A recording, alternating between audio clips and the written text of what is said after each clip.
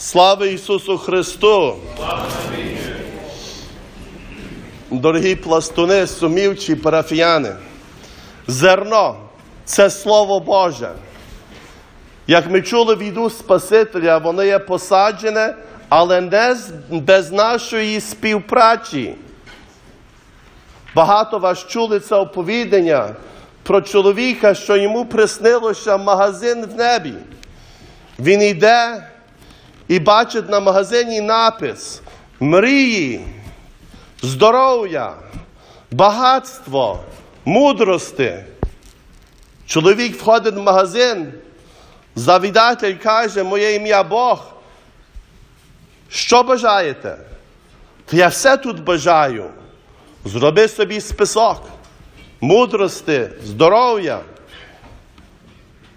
«А скільки все коштує?» «О, воно безкоштовне». Та замовив він багато. Виходить завідатель і дає йому маленький мішочок. І він казав: «Чи все тут є?»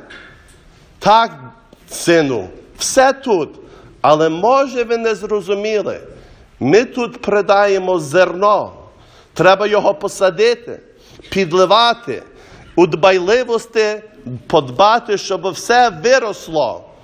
Бог готовий з нами співпрацювати, щоб ми, почувши Слово щирим і добрим серцем, вийшли і після багато років збирали свої плоди, особливо під час терпіння, під час скрутної години, коли, здається, нема надії, а це Боже Слово дає і радість, і веселість.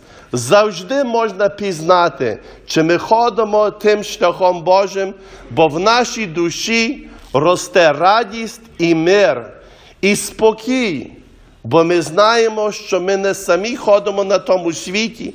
Є Христова громада, наша церква, і є Бог і Його сила.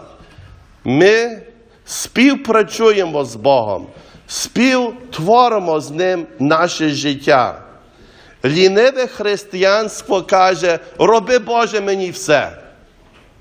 А здорове, жваве християнство каже: «Бог дає мені це зернятко, я його посаджу, буду підливати». А плоди, яке вона приносить, будуть чарівні, і мені приносять і радість, і все, що потрібно на моє спасіння.